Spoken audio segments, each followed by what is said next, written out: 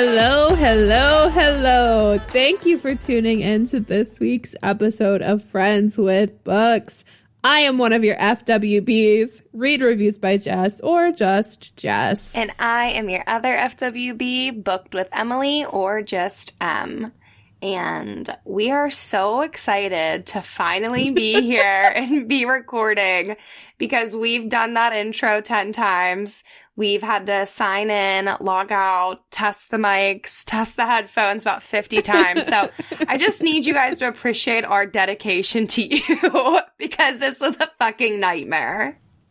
Literally, thank God we figured this out. Well, it wasn't even an us problem. Emily's internet just decided to take a big fat dump. And so we were like, why isn't this working? She kept freezing. I swear to God, you guys, I did that intro 9 times that you just heard. She did. And I had one really good variation that I loved, but that just took a crap. So this is what we left with. But regardless of our intro, this episode is going to be amazing because we are covering something that is very, very highly requested and an FAQ, if you will, for Emily and I both. And that is how to get started on Booksta. All the tips and tricks we have to offer you guys. And you know, I don't really know who gave us the authority or the right to be here to talk about this, but no one's here to stop us either. So we're just gonna give you all the insight we have and hopefully you guys take it and run with it. And if it doesn't work, don't come at us. Yeah, honestly. And this isn't even just like how to get started, just like our tips on how to do Bookstagram, how to be successful, maybe, if you will, on Bookstagram, because we get that question all the time from Bookstagrammers, like, how did you grow your platform? How are you consistent with content? Like X, Y, and Z. So now we're here to talk about it all. We are. But before we do that, we're going to do a little fun. Yeah,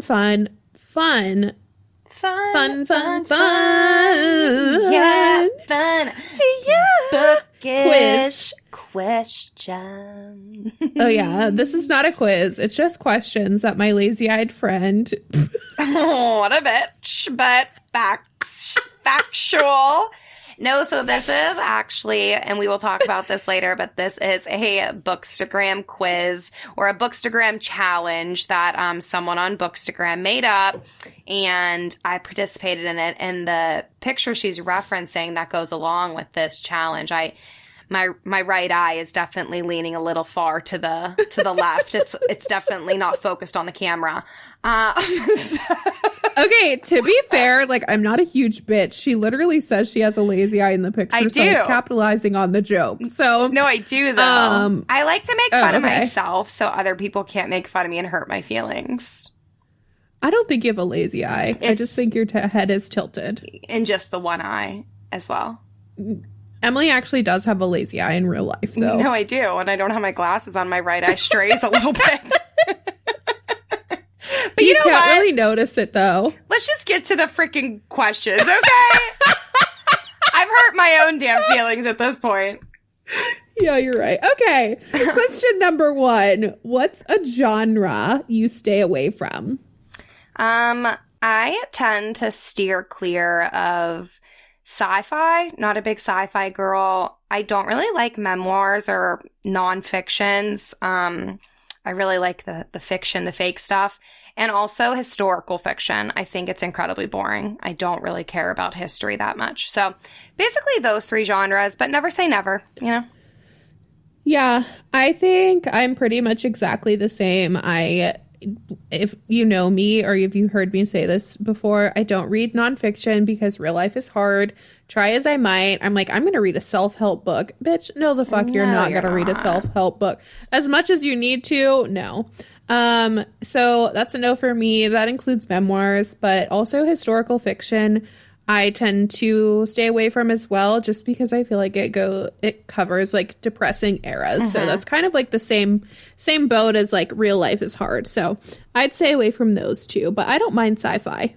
I don't know if I've actually ever read sci-fi, but I feel like I wouldn't mind it. Maybe you'll be a sci-fi girl this year. Who knows? I don't know. Okay, next question.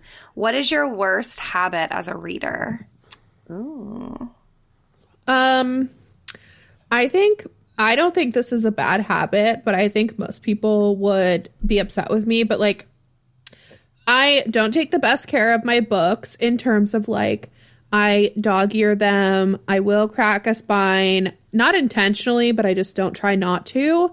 And also, like, I kind of just like throw my books. Like, I'll throw it off the bed, or like you know what I mean? Sometimes a dog steps on it. It happens, and they're fine usually. Yeah, I would say that is a bad habit, but I'm not able to judge you because I intentionally crack a spine. I love the feeling of like getting a fresh book and like opening it to that middle section and just like cracking it. Oh, it holds so much better in your hands. I too dog ear pages, which is a big Booksta no-no.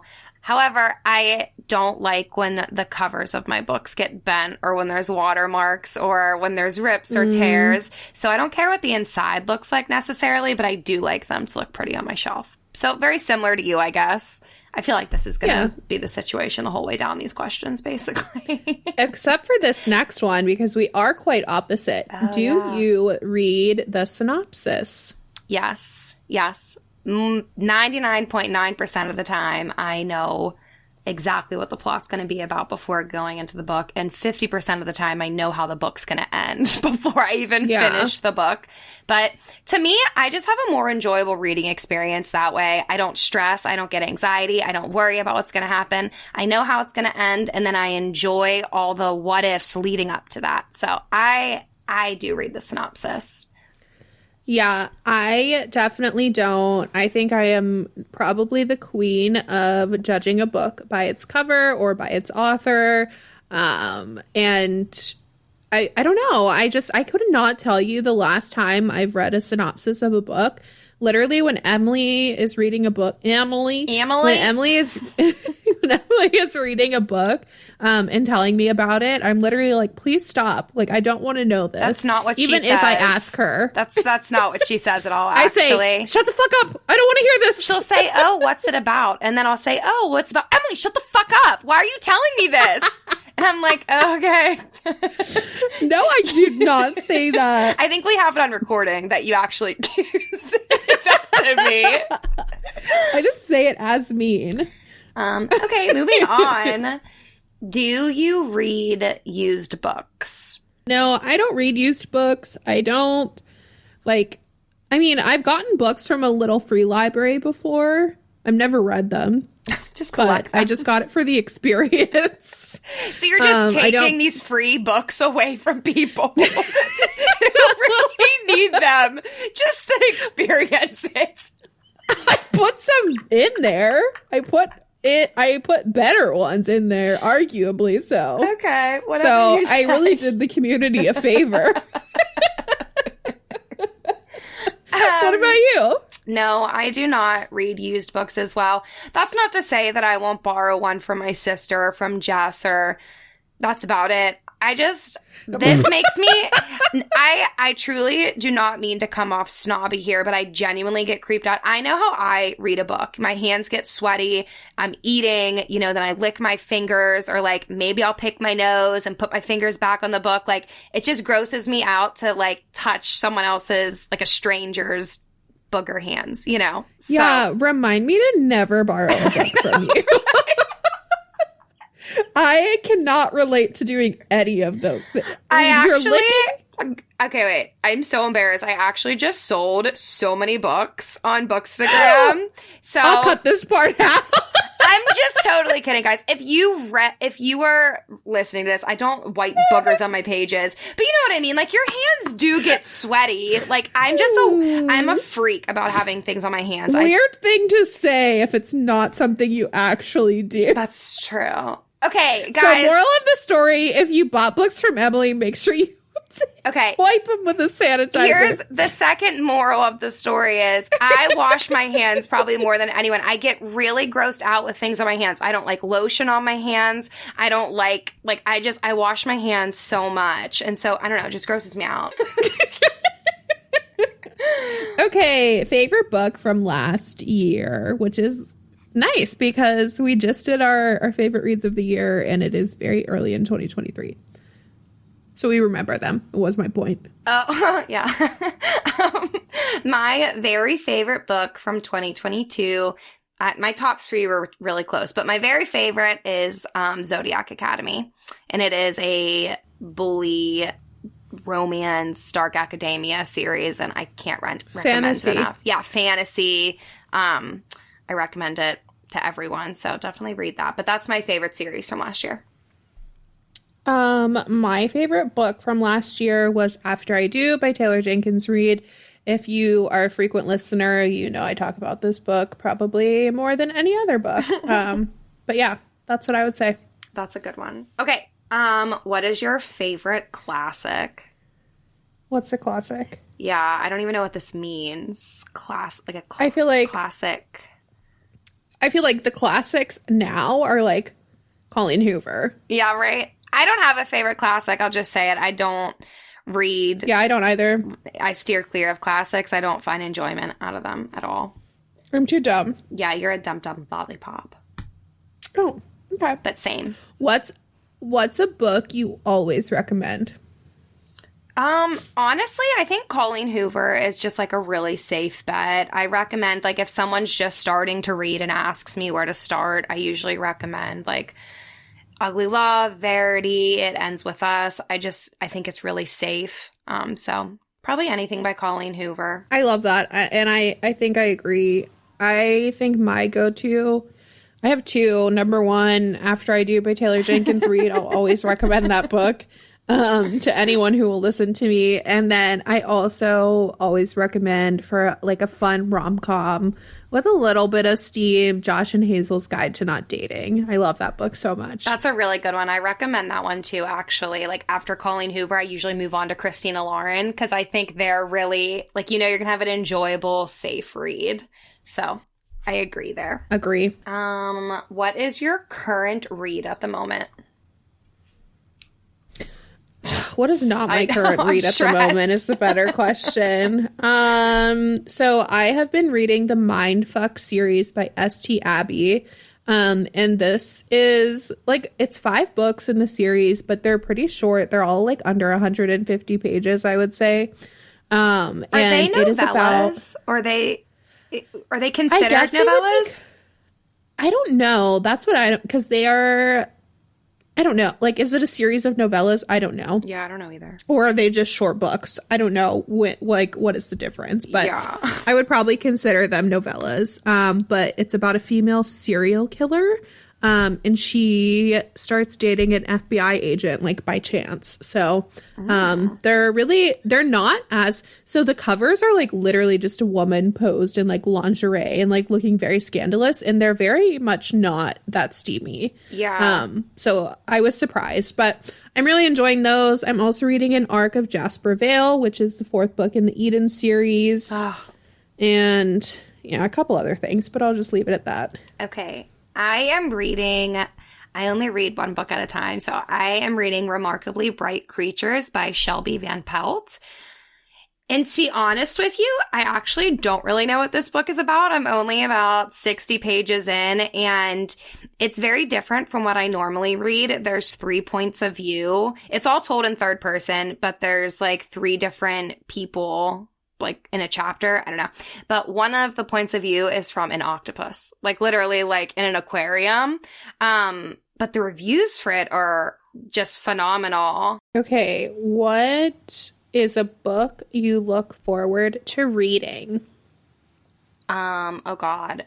2023 is honestly a stacked year, I feel like, of like releases coming out. I just did my like anticipated books coming out, like a post on my personal Bookstagram, and there's so many of them. I guess if we're talking about series, I look forward to reading the Throne of Glass series. I'm a series girl, so I'll just say Throne of Glass series. Okay, that's fair. Oh God, I don't even know at this point in my life. Like, what am I not looking forward to? I'm really excited to read Jasper Vale, which I'm currently reading, but that comes out this year. And then also Crimson River is the 5th book in the Eden series. So excited for that one as well. But I'll stick with those 2. And then Okay, if you want to know more, if this piqued your interest, we do have a post up on our page and a recent episode talking about our most anticipated releases of 2023. So check those out. Oh my God, that feels like a lifetime ago that we recorded those. I forgot we even did that. It was last year, God. Em. It was last year. Oh my God, it was a whole year ago. Okay, what's a book that's been sitting on your like shelf for too long that you've wanted to read and you just haven't like picked up yet? I have a couple of Kristen Hanna books that have been on my shelf for a really long time. Firefly Lane, Winter Garden. I think that's it. But I would say those. I've been meaning to pick them up for ages. Those are good ones. People love Kristen Hanna too, so they're probably amazing. I actually read Firefly Lane. I didn't care for it, but that's a very unpopular opinion. Like, people love that book. But also, I don't like sad books, so keep that in mind. I'm looking at my bookshelf now, and I think the one that's been sitting there the longest that I've actually tried to read a few times, and I just haven't been in the right place for it, is The Last Housewife by Ashley Winstead. Oh. I've been wanting to read that for a while, and I tried last spooky season, and I just like couldn't. And I think it was just like a right book, wrong time moment. So I'm going to say that one has been sitting there for far too long, and I want to get to. You know what we should do is save that for our 1 year episode. Okay. As like we come back to it, because our first episode was Yeah. In My Dreams I Hold a Knife by Ashley Winstead. Oh, let's do it. Okay, so stay tuned. Next October, The Last Housewife. Can't wait. We're going to forget we said this, so it's fine. Literally remind us. I think that's everything. So let's get into the goods, the most awaited, most anticipated, most sought after information that anyone could ever want. Yeah, no, I'm kind of nervous because a lot of people have asked for this. So I hope it's helpful. Like I usually do with anything that we give advice on or recommend. So I just want to preface this by saying, like, this is our experience with Bookstagram. These are things that worked for us. These are tips and maybe, you know, air quotes, tricks that we've done. So what works for us might not work for you. So just keep that in mind. But I think we should just start out. Yeah. Start out. Jess, what's the first thing that you should do when you want to start a Bookstagram? So this is for the folks who have not started a Bookstagram, right? So maybe you follow Bookstagrammers, or maybe you've been thinking about starting one for a while. These are our tips for you. So if you're just starting out, number one, this is like the best advice we could give you. So make sure you're listening. Just fucking do it. Just do it. Nike, baby. No, but seriously, I think you can kind of psych yourself out by being like, oh no, I'm not creative enough, or no, I don't know how, or people aren't going to follow me. Like, it does not matter. Just start the account and start posting and thank yourself later. Totally agreed. And just to backtrack a little bit, if you do not know what Bookstagram is, when we talk about this, you've probably heard of Instagram, social media platform. It's literally just a community on Instagram. So it's just an Instagram account, but people refer to it as Bookstagram because we just talk about books. Yeah. But I totally agree with Jess. Just do it. Just make an account. And my piece of advice for you, once you decide to do it, is to pick a name, pick a username. And I would make sure it's something that has to do with reading or books. So I'm Booked with Emily. Jess is Read Reviews by Jess. So you can kind of tell by our username that it might be related to books or, you know, some sort of interest in that area. So I would definitely recommend picking a username with books or, you know, some sort of reading language in there. And then I would set up an email dedicated to Bookstagram as well. So something similar to your username. Mine is exactly the same as my username. But I think that'll keep you really organized and tidy whenever you're maybe reaching out to publishers or anything like that, which we'll get to later. But those are my first two tips. Yeah, agree. And then my tip tacking on to that is, as soon as you make your account, and if you already have an account and you don't have this, please turn on two-factor authentication. This is just a way to keep your account safe. I've heard so many horror stories of people losing their accounts when they've had like a decent amount of followers or they've been on there for years because they don't have two-factor authentication on. And this is just strictly for security's sake. It doesn't do anything other than protect. Protect, yeah. She actually set mine up for me because I had no idea what it was. Very important. So thankful. Our next tip on here is to choose an aesthetic or a vibe for your page, right? So do you want to do a combination of things, right? Do you want to do reviews and releases and talk about all of the book related things? Are you strictly reviews? Are you X, Y, and Z? Go into it with an idea of what you want to post. That can always change at a later date, but it's good to have an idea of like what vibe you want to give off. And then in terms of aesthetic, I mean, you don't have to do this. This is optional, but everybody likes a nice aesthetic looking feed these days. Jess and I both. It's like almost picking out a wedding photographer, right? Like, do you kind of like those timeless, bright, and airy photos, or do you like the moodier photos? So Jess and I both, I think, lean towards the bright, clean, white look. Like, we just really like a crisp edit on a picture. So I think going into it, maybe find an edit or a style that you like so all of your pictures look really cohesive and pretty. Again, you do not have to do this. Yeah. Like some people get so carried away with it and it looks beautiful, but I can only imagine the work that goes into it. And other people literally don't put a filter on it, anything. Take a picture, upload it, and it's done. So it's totally up to you, but I think it'll help your profile stand out a little bit. Or if you post a picture, someone might be able to recognize right away, like, oh, that looks like Emily's page, or oh, that looks like Jess's page. Yeah, totally. And then our next tip here is in your first post, introduce yourself, introduce your page.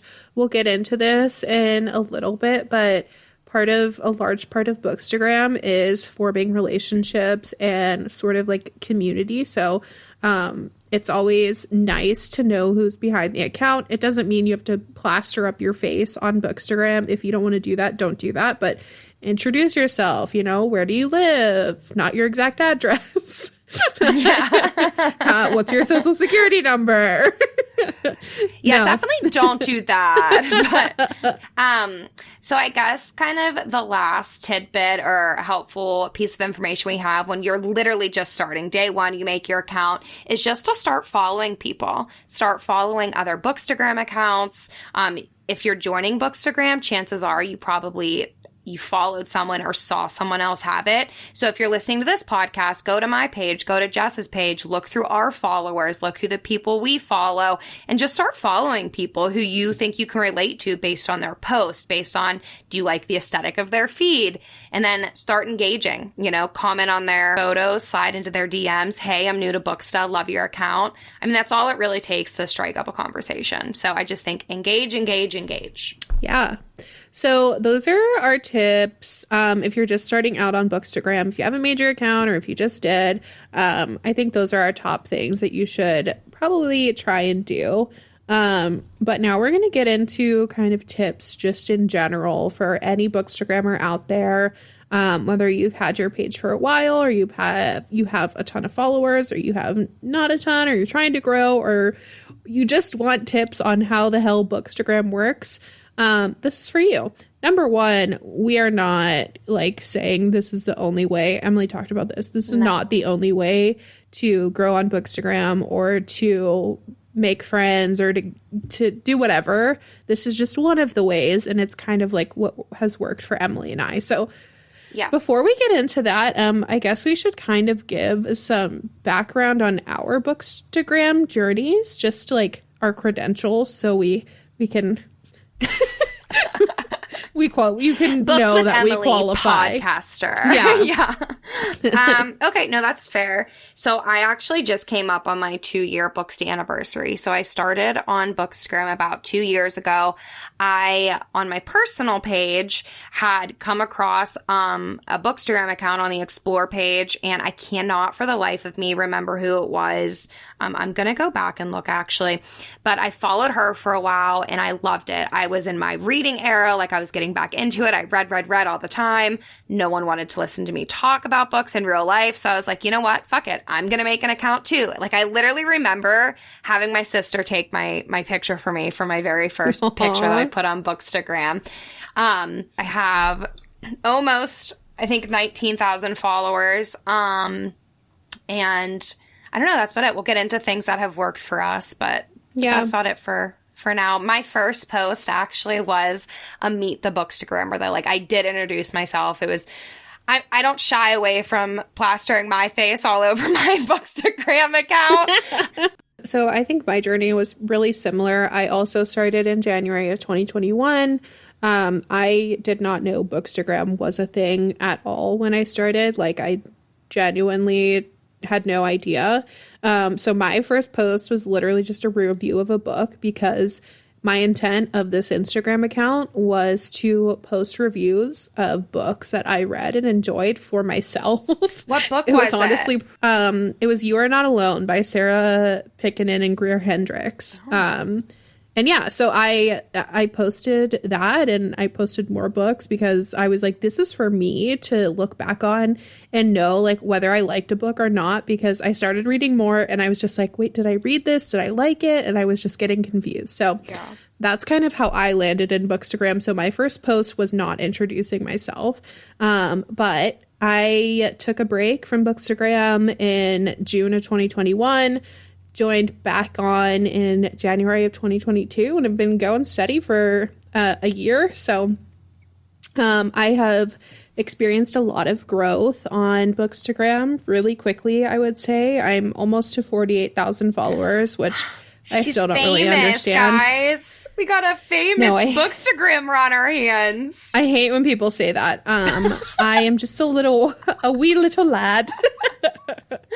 But yeah, that's kind of it for me. But we're going to just give you all of our tips for how to, I guess, grow your account if that's what you want to do. My biggest tips for when anybody asks me this, it's kind of like a combination of several things. So I think the biggest and probably the most important is community building, relationship building, and engagement, right? So the way you're going to get followers in the beginning is by following other people, engaging with their stuff, sliding into their DMs, and really trying and putting in an effort to build relationships. And with that, you're kind of going to get like a trickle down effect where it's like, you reach out, you follow them, you engage with their stuff, you share their stuff, they share your stuff. Then it kind of like the cycle repeats itself, and you start it with someone else, and then they share it with their followers, and it just kind of expands that way. So I totally agree. Anything to add? Nope. I think that's a really good point. Just, engage with people and make friends. I mean, Jess and I met on Bookstagram, and now we're best friends. So I think you can develop really genuine friendships. And I think that's a cool part of the community too. Not even to grow, but seriously just meet people that you may never have met otherwise. So definitely community building and engagement. I think another tip would be to stay with the trends. Honestly, some people have really negative feedback about this, but I think that works if you want to gain followers, know what the people want to see, and share that. But I think Jess has said this before, be authentic to yourself. Do not just post that you love Colleen Hoover because she's trending right now. If you don't share that. But I think that it's okay to be aware of what people want to see and what is really popular and what's hyped up on Book Talk and Bookstagram. And if that is true to you, then I think that you should share that. So I think that's a helpful tip too. Just kind of know what's trending right now. Try and get in front of the trends if you can.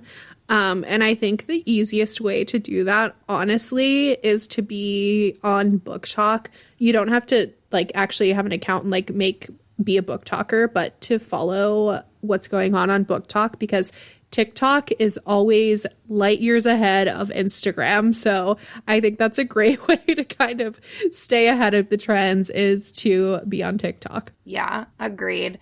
And speaking of TikTok, I think the next thing that I would recommend. And I really can't speak on this because I don't do it, but yeah, Reels. So Instagram Reels was created to compete with TikTok. And Instagram pushes Reels really hard. That's why they now show up in your feed. When before it was like kind of like a separate section of the app. And a lot of creators get paid to post Reels. I personally benefit from Reels bonuses. They're not a lot, and they're based on views, but I mean, Instagram really pushes them. They're literally paying creators to make Reels so they can take from TikTok. So I think it's easier to also go viral with Reels. So keep that in mind.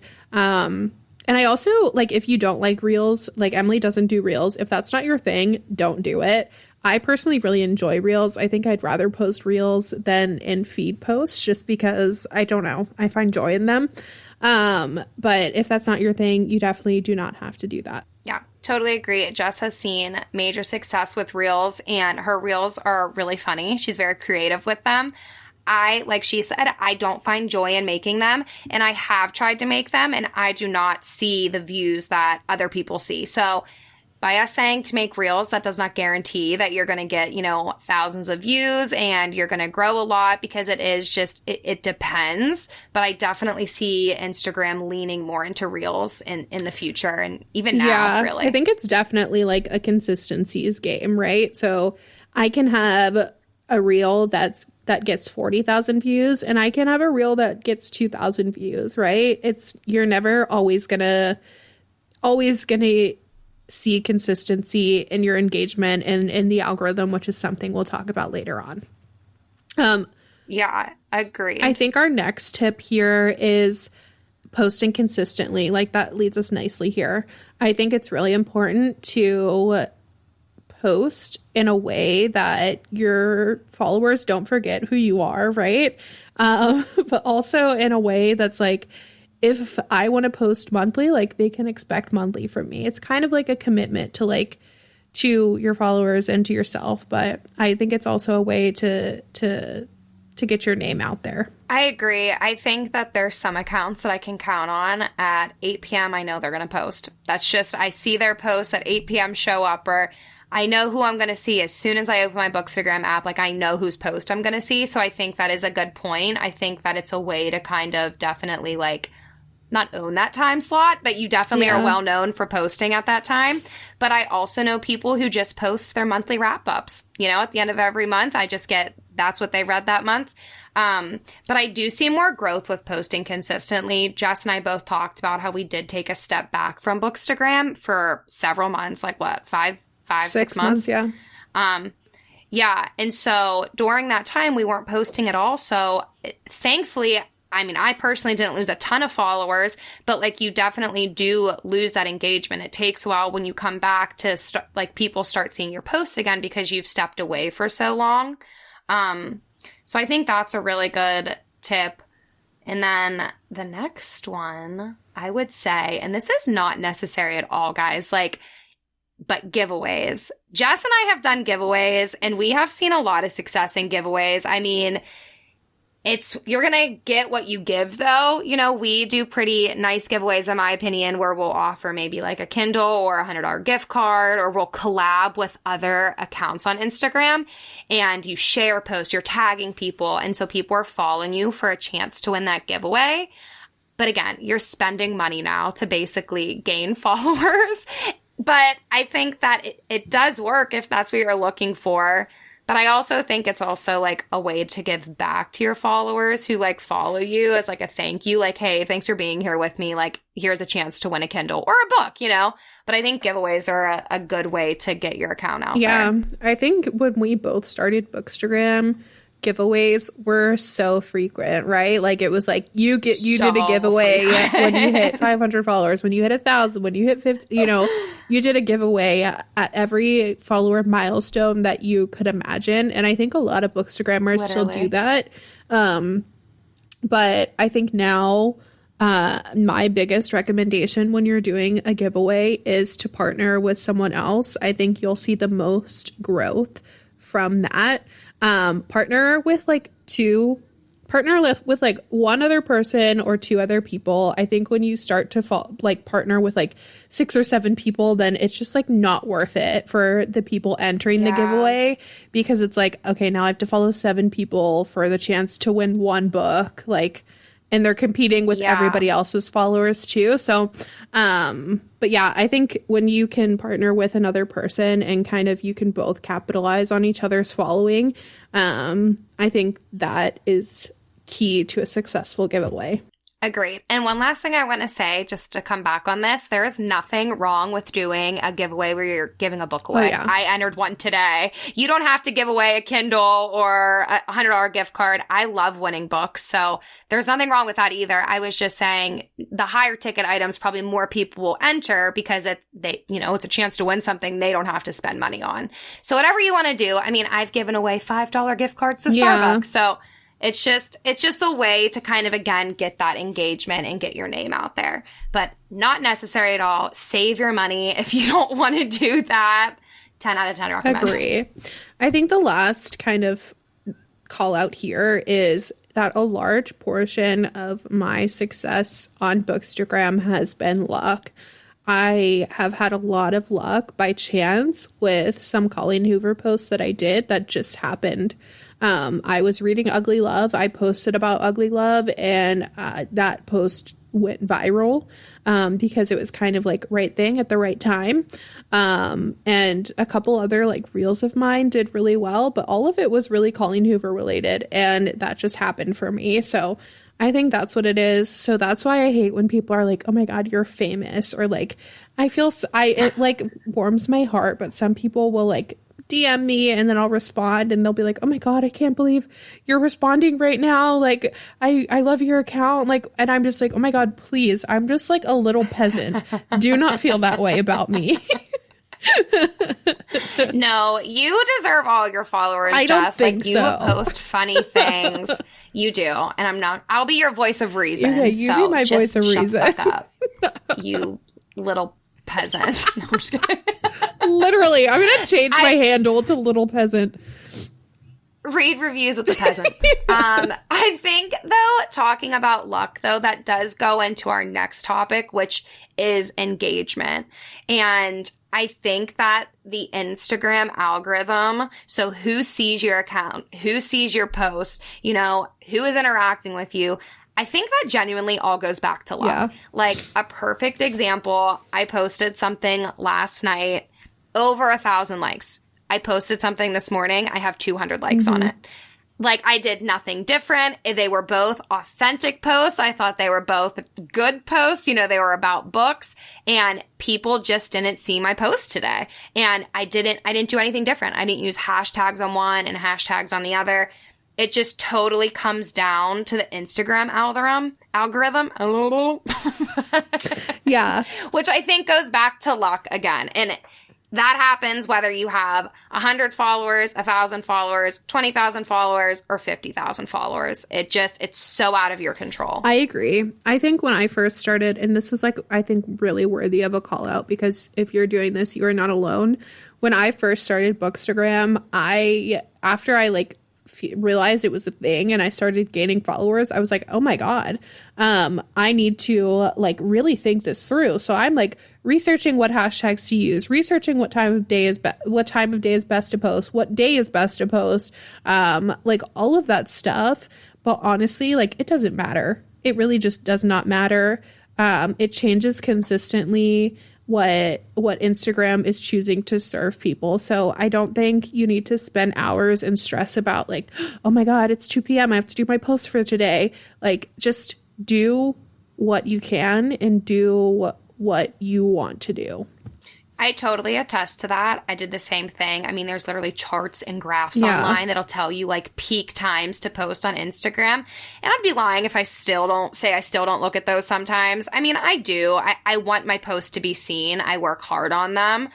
However, I swear I see the most engagement with my post that I just randomly post at a random time of the day. If I try and pick a time that I think most people are going to be online, they don't do as well. So I think, just to go back to Jess's point, post when you want to post. Like, if you post at 3 a.m., I don't know if you're going to, like, most people might be sleeping. Honestly, so though, think it might be on the top of people's feeds when they wake up. There's just no science to it. And even if you are, like, referencing those charts and graphs that they have online, literally everybody else who is trying to grow their account is referencing the same charts and graphs. So it's kind of just, like, just a dumb cycle.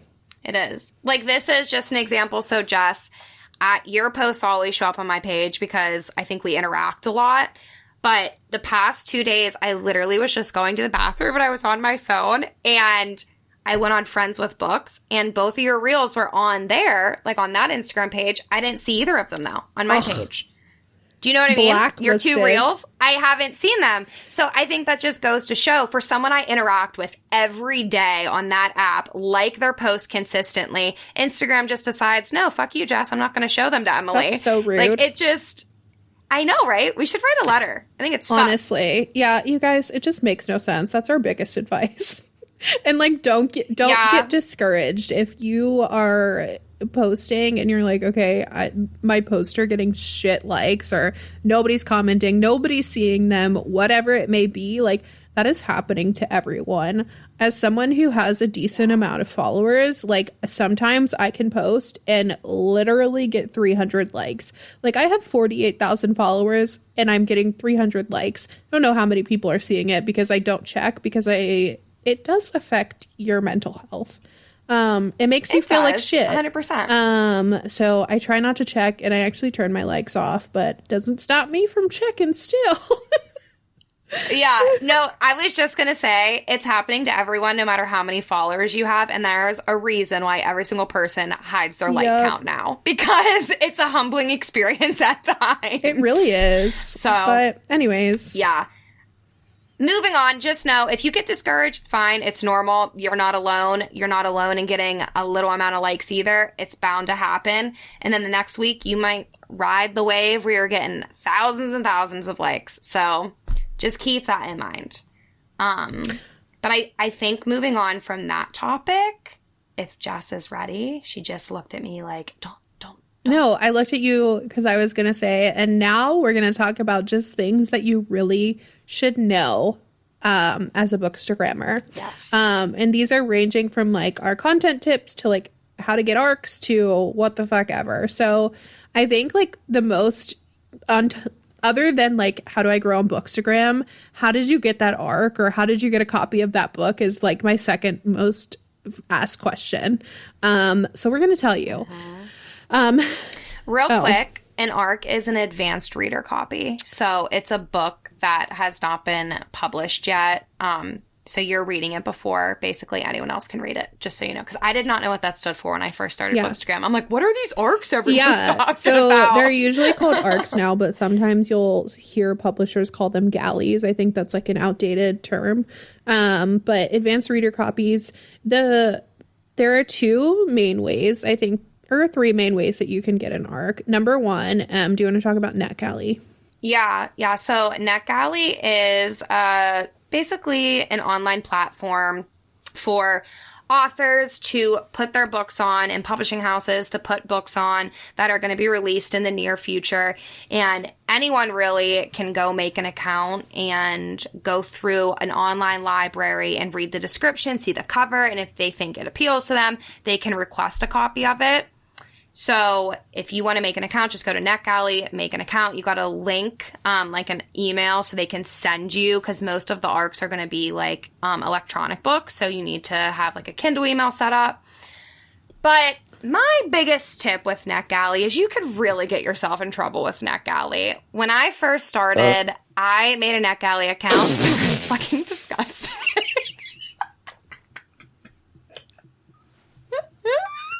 I'm so sorry about that. I don't know what I thought was going to happen, but I didn't think it would be that. Okay, well, when you make a NetGalley account, you just like get a power high and you just literally like request every single book on the website, and a lot of them are going to be approved. And before you know it, you're going to have 20 arcs that you need to read. And the reason you need to read them is because these publishers and authors aren't just giving you these books for fun. They're using it for publicity. They're using it for marketing. You need to read them and review them. And if you don't review them, it's like getting an F on a report card, and they will remember that and they will not give you advanced reader copies in the future. So I think my biggest advice would just be selective when you're going through NetGalley. Only request books that you truly want to read. Don't just request things so you can say you got an ARC, because it's taking away the opportunity too from someone else who might genuinely want to read that. So that would be my biggest piece of advice. But I think it's a great, great resource to get advanced reader copies, and probably the most popular way to do so. Agree. Yeah, a lot of publishing houses have limited physical copies of ARCs. So the best way to get an ARC is to get an e-copy, and that's typically done through NetGalley. And I am in the same boat as Emily. When I first started Bookstagram and I logged on to NetGalley, I was requesting books, bitch. I was requesting so many books. And publishers, when they're looking at your NetGalley account, they can see like your response rate to books that you've received. And the goal is it's called a feedback ratio. The goal is to have an 80% feedback ratio. So just keep that in mind. Don't go crazy requesting books.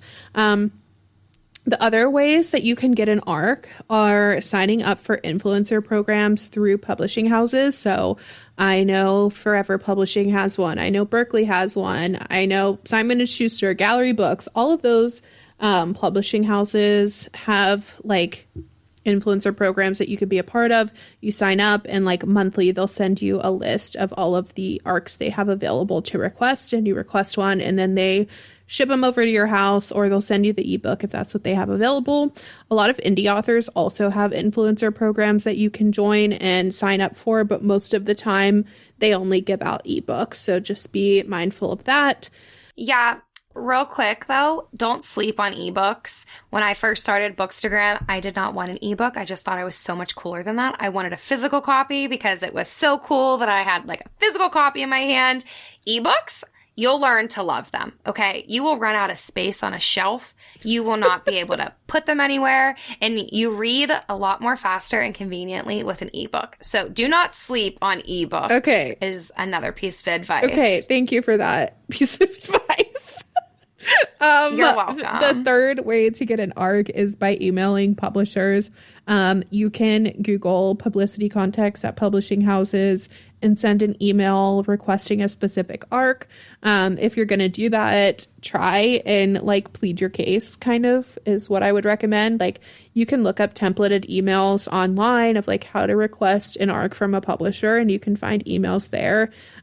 Really, like my best advice is to give some insight into who you are, introduce yourself, say this is what my audience is, like this is what I post about, these are the books I enjoy, and give some metrics to your account if you can. Yeah, agreed. And if you guys get stuck on this, genuinely, like, feel free to slide into my DMs and I will, like, send you the template that I use.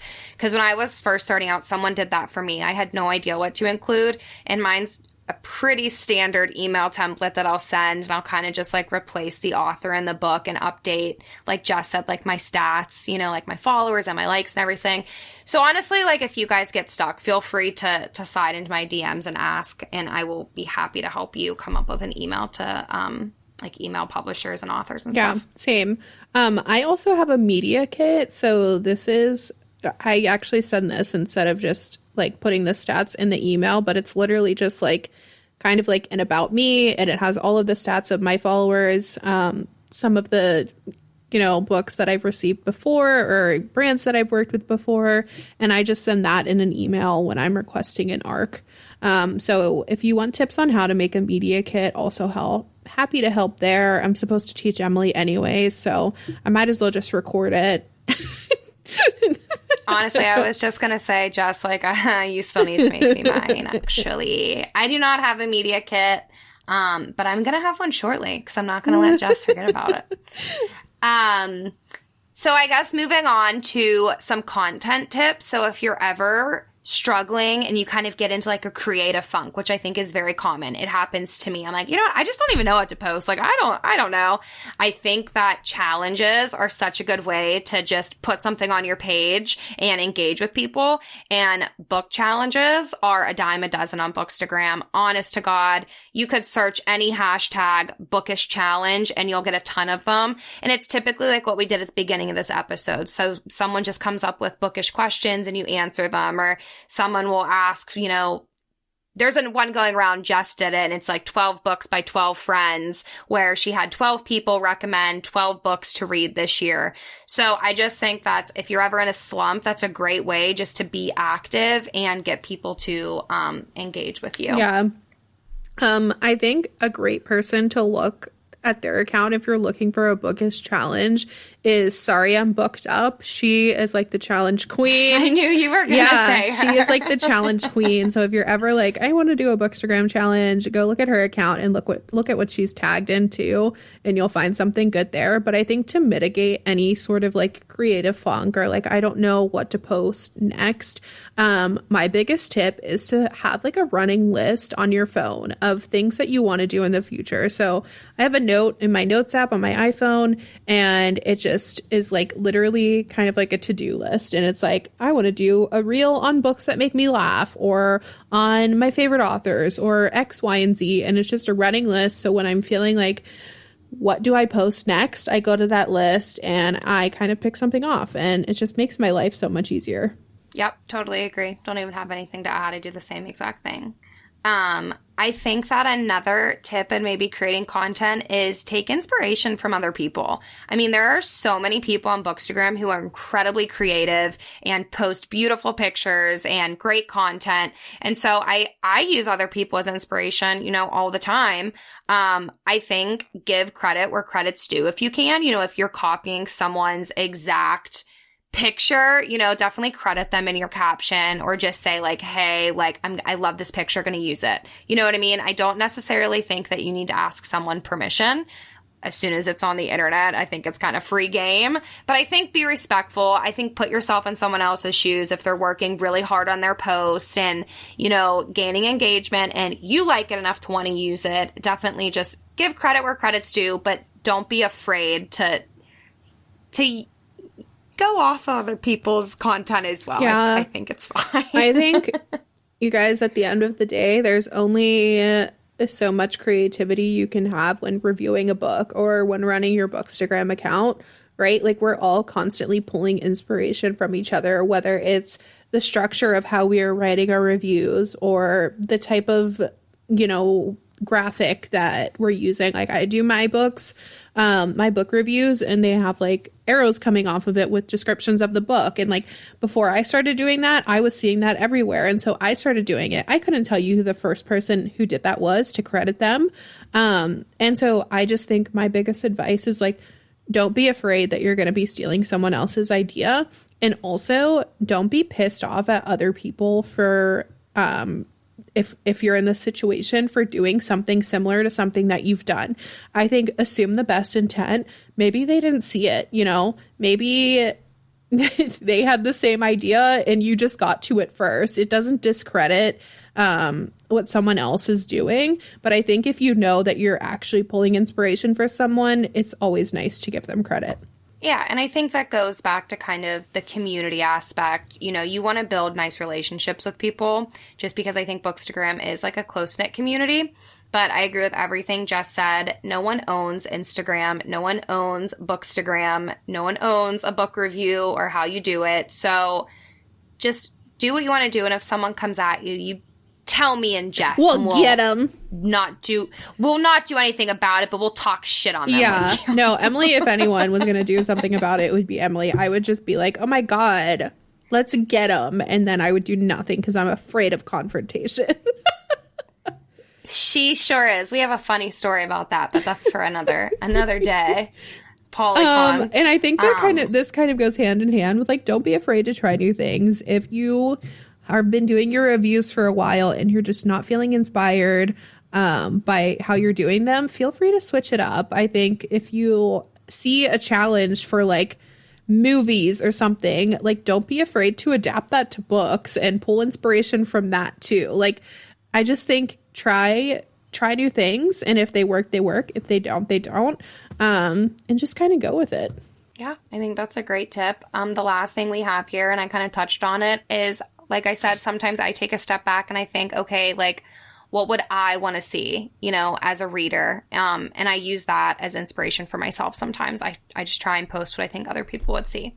So I'm sure there's a lot of ways other people create their content, but those are just a few off the top of our head that works for us and things that we've done, whether we're in a slump or just trying to come up with content. So a few good tips for you. Yeah. Okay, now is the fun part of Bookstagram. This is like creating your posts, right? So we've got some really good tips here to help you formulate your posts.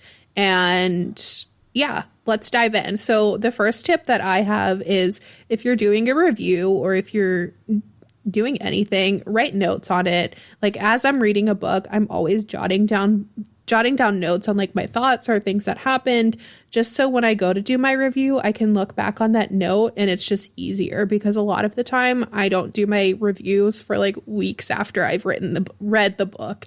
Gosh, I'm writing books now. Who knew? And just having that, not me, having that note makes it easier to pull from. Yeah. Again, I totally agree. I do the same thing. I jot things down, and then typically I'll go back and I'll be like, what does this word mean? Why did I say this? That? Yeah. Yeah. But I think that's a great tip. I think another really good tip, if, again, you want to spend money, I think whether you're creating reels or just taking pictures, is to buy a tripod. You can get them on Amazon for so cheap. I actually don't have a tripod because my husband takes all of my pictures that I can't take myself. But sometimes he's not home and I wish I had one. So I should invest one myself, to be honest. But yeah, Jess can speak more on the reels, but I think she uses hers a lot when she makes reels. Yeah, I think a tripod is really valuable for reels, especially just because if I asked my husband to stand there and hold my phone for as long as it takes me to make a reel, he would probably divorce me. But I definitely see the benefit too. If you're taking content photos on your own, definitely invest in a tripod. It just makes it easier, makes it sturdier, and keeps things consistent. I think our next tip is kind of a slew of them, actually. These are some of the apps that we found really helpful during our time on Bookstagram. So for editing your photos, I think the top ones that you'll probably see us use are Canva. That's how I make all of my arrow graphics. That's how Emily makes the graphics on her page for like her anticipated releases and her ranking systems. And it's just a really, like, if you know nothing about graphic design, you can go on Canva and you can become a graphic designer, essentially. They have pre-built templates. They have literally anything that you could hope for. And it's free. You can use it for free, or you can pay for a membership, which just unlocks some additional like elements and templates and stuff like that. But you can use it for free. Yeah, no, I love Canva. I use it a lot, like she said. So I think it's becoming a really popular app on Booksta, actually, just as kind of trends change and everything. And the best part about it is, like she said, it's free. A couple more, Lightroom and Facetune.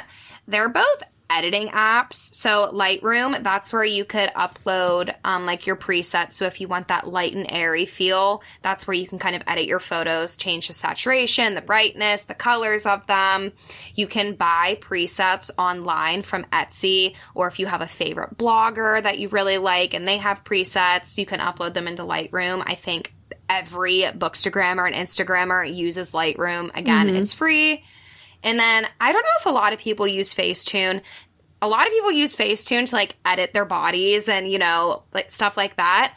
I take a lot of pictures on like using my comforters or sheets, and I don't like when they're wrinkled. So I will use Facetune to smooth out the wrinkles. So that's why I use Facetune. But again, it's free. You could pay for it, but I think that's really if you like want to start like really editing yourself. But I just use the free version, and I really recommend that as well. Yeah, I don't use Facetune, but I use Lightroom, and that's what I use to edit my photos. I think having a preset saves you so much time, right? So it helps your feed look consistent, and it's literally like you upload your picture to Lightroom, you click the preset, and then you're done. And like Emily said, you can get them off Etsy. That's where I got mine. If you want a link to mine, I'm happy to send it and share it with you as well. The next two apps are for editing reels. So VN and CapCut are two different apps, but really, I think you can edit reels within the Instagram platform, and a lot of the time that's what I do depending on the reel. Instagram is really finicky with a lot of like the details and how you split clips and how you trim them and all of that stuff, and VN and CapCut make it a lot easier to do that. So it's just an additional step, but if you're already recording just in your camera and not in the Instagram app, I definitely recommend checking those two out. And then the preview app is like a lifesaver. If you're really wanting to have a consistent feed and you want to see what a post looks like on your feed before you post it, you can download the preview app. It syncs with your Instagram. It'll pull in all of your posts that you have up there already. And then you can upload new photos that aren't posted yet to see what they look like. Yeah, I use the preview app a lot. If you know anything about me, I'm very, very particular. I like things to look consistent. So I will play around in the preview app all the time just to make sure I like how one picture looks next to the other picture. So I think that's a great resource. Another really popular app is Goodreads, and that's basically just kind of like an online tracking system for books you read, books you want to read. I don't know, you can connect with other people, you can track your progress, what page you're on in a book. So I use that a lot to track the books, that I read throughout the year. You just create an account, and I think it's really nice too. That's the app that a lot of people use to count the books that they've read. So if you're kind of curious how many books oh my God, what the hell? I've been talking too much. How many books you've read a year, you can keep track on Goodreads. Yeah. So. Also, just a note on Goodreads too. A lot of the time when you're requesting ARCs, or especially through NetGalley, they'll ask you to post your review on Goodreads as well. So it's just nice to have a Goodreads account for consistency. And you can post. You can also, this is a tidbit about Goodreads. If you don't know, they do giveaways all of the time on Goodreads. It's like in a separate tab, but a lot of ARCs are given away, a lot of already published copies. So I would definitely check that out. It takes a lot to win, but once you win, I swear something's wrong with like their algorithm or their code, where it's like you win once and then you'll win 5 times in a row and then you'll never win again. That's been my experience, and I know several people who've had the same experience. That is good. That's a tip for me. I've never entered a good. I've seen them, but I'm always like, what are the chances of winning? And I never enter them.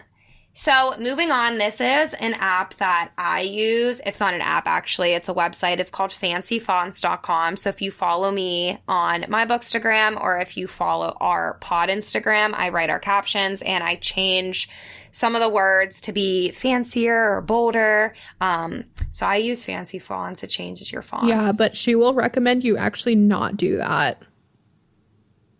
That is true. Thank you for calling that out. If you're going to do it, you really got to commit. Well, no, you can change it if you want. Like I said, I'm very particular about my account though. So I started it in 2021 and I just have kept it consistent because I don't want to change it at this point. But if you read my reviews, they all share like the same font, and I don't know. It's kind of crazy, to be honest. Don't recommend starting it unless you're okay with stop doing it later down the road. So my next tip here is batching content. So when I'm saying this, I typically will have a day where I will just take a bunch of pictures of books that I see myself reading in the future, books that are scheduled for the podcast or buddy reads or whatever it may be. Or I'll take pictures of or I'll do like a couple bookish challenges or a couple reels that I'll knock out. And I try to do it all in one day. That way I kind of have like a library of content on my phone that I can pick and choose from. And then I'll write my captions at a later date.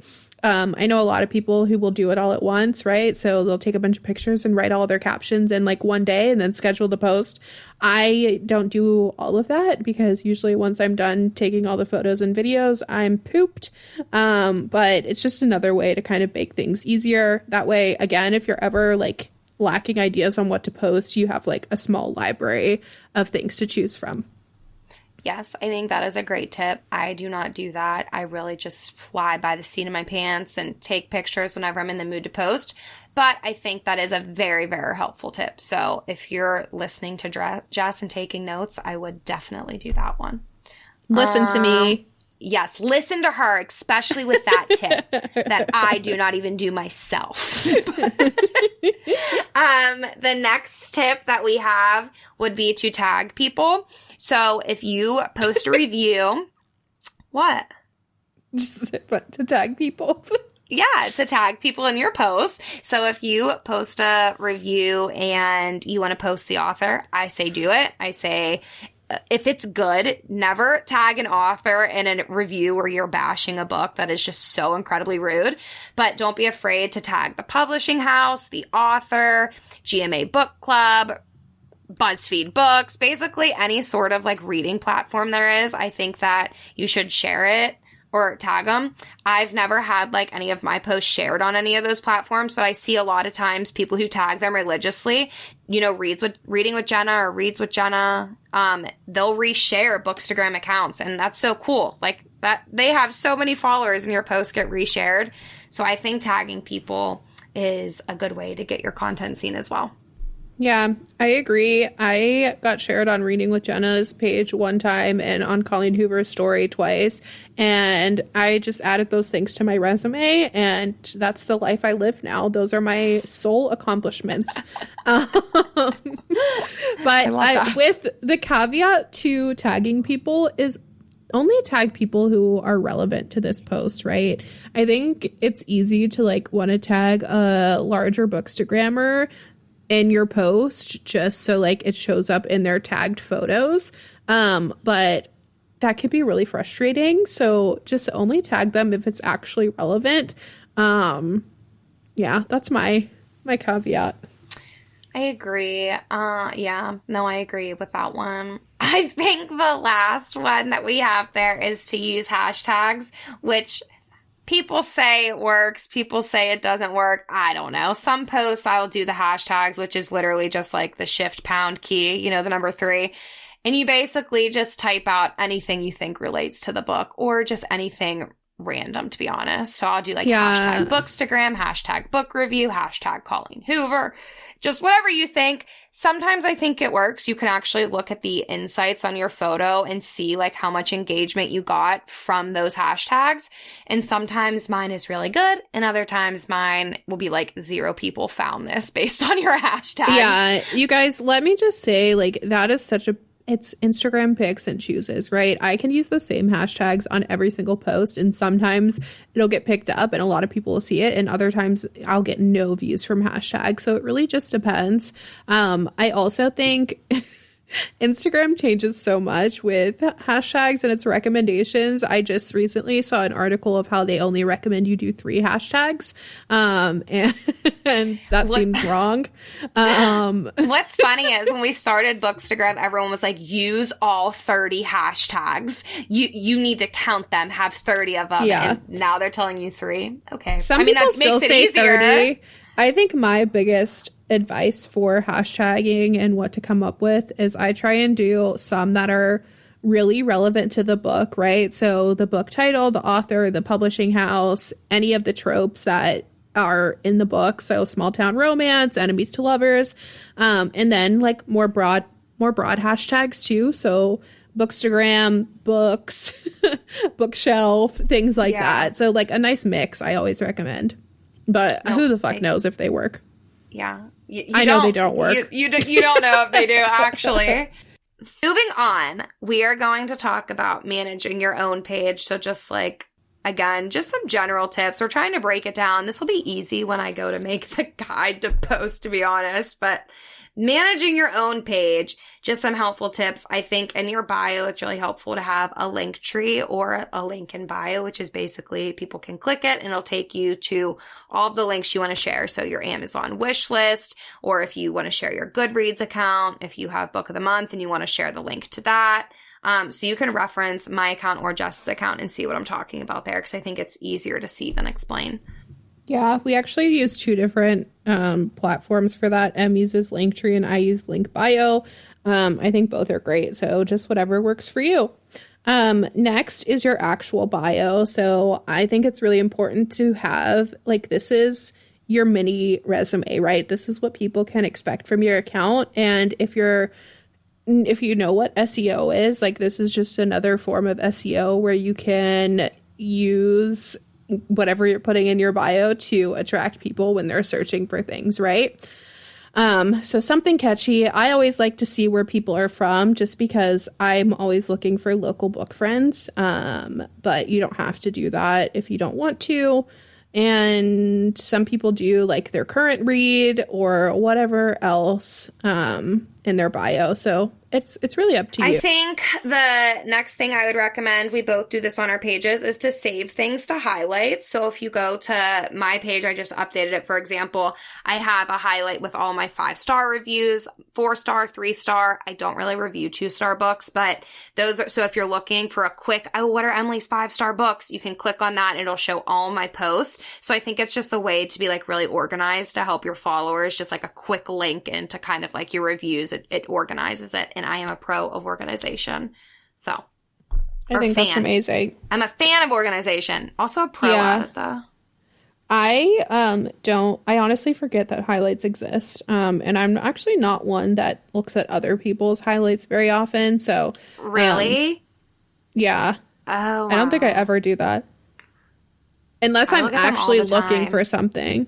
Oh, well, that's great. Yeah, you do look at them all the time, because I remember a couple weeks ago you referenced something that was in my highlight and I was like, what are you talking about? No, yeah, I look at people's highlights. I think it's the easiest way. You go to someone's account, or if I'm like, I know they reviewed this book, but I don't want to scroll through 100 posts. I'm like, oh, it's probably in their highlight that says reviews. And then I can find it really easily. So I think they're a really good resource. But again, what works for me might not work for you. So yeah, I maybe I'll do that. I just don't, though. But anyways, well, I think just to touch on aesthetic again, we've talked about it literally so many times. Like, find a preset that works for you, find a vibe that works for you. But I think we haven't said it's okay to change your vibe. Jess and my page and her page looks completely different than it did 2 years ago. So I think it's totally fine. Yeah, it's totally fine to change it. But again, I think that's something that'll make your profile stand out. Guys, I don't even want to talk about what my page looked like 2 years ago. I was creeping on mine too, and I was like, why did I think that, like, that was a good idea? Why did I do that? Honestly, too, you guys, I used to stress out so much about, like, I don't even know if I want to say this, but, like, put so much effort into having my posts look different from each other, like having variance in what I'm posting. And now I literally just slap a book on a bed, take a picture of it, and do the graphics and set it off to go. Like, I would stress myself out so much. So, like, this is my biggest tip. Do not sacrifice your mental health for Bookstagram. If you are doing something and you hate what you're doing, stop doing it and try something else. If you need to take a break, take a break. Like, this is not your job at the end of the day. And so, you know, be good to yourself, be good to your mental health. That's all that really matters at the end of the day. I totally agree. Yeah.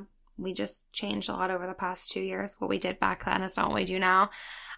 I'm still very particular about what I post, so maybe I'm not the best person to attest to this, but I do agree. If you need a break, I've done that. We both have done that. Take a step back. Unless you're getting paid a full-time salary to do this, it is not worth sacrificing your mental health and happiness for. And I think a lot of people feel that way and have done the same exact thing. So it's totally normal. I agree. It's a lot of work to I don't know. I think Bookstagram can end up being a lot of work if you let it consume you. So just be cognizant of that, I think. Okay. So I think that's the end of our tips and tricks for you guys. There's a lot of information there, honestly. Again, I don't really know if we're qualified to be giving out this information, but it's just what's worked for us. Also, I think we said a lot of things that didn't work for us. And so take that as you will. We hope that this was helpful. If you do decide to make a Bookstagram, please message myself and Jess and let us know. I will gladly follow along on your journey and support your page, because I think that's a lot of people who had more followers than I did in the beginning. That's how I grew, because they were willing to share me. So I think, like we talked about, it's all about community and engagement. But I don't really have anything else to give. That's all I got. Emily, what's our bookmark this week? Okay, I have one. It's going to be a double bookmarked. Oh, so you have to answer both questions correctly. Okay? Okay. What was my very first post on Bookstagram? And what was Jess's very first post on Bookstagram? Yes. So if you want to be entered into a chance to win a book or a gift card or who the heck knows, slide into our DMs at Friends with Books Pod and tell us the answer to Bookmarked. What was Emily's, my very first Instagram post, and what was Jess's very first Instagram post? That's a good one, Em. Excellent job. Thank you. Okay. I guess we can say we're friends with Bookstagram. Is it friends with us? Depends on the day. If you like this episode and want to continue listening along and reading along with us, make sure you follow us on Instagram at Friends with Books Pod, where we will announce all of our upcoming buddy reads and our monthly schedule for what's kind of in store for the month. So check us out over there. But in case you don't have Instagram or Bookstagram, next week we will be talking about All the Dangerous Things by Stacey Willingham. And the following week, the last episode of February, January, Tessa Bailey is going to be on the pod. So that's what you have to look forward to the rest of the month. But like she said, if you like listening to us, make sure you subscribe to Spotify, Apple Music, YouTube, whatever you listen to us, and give us a rating, but only if it's a good one. Bye. See you later.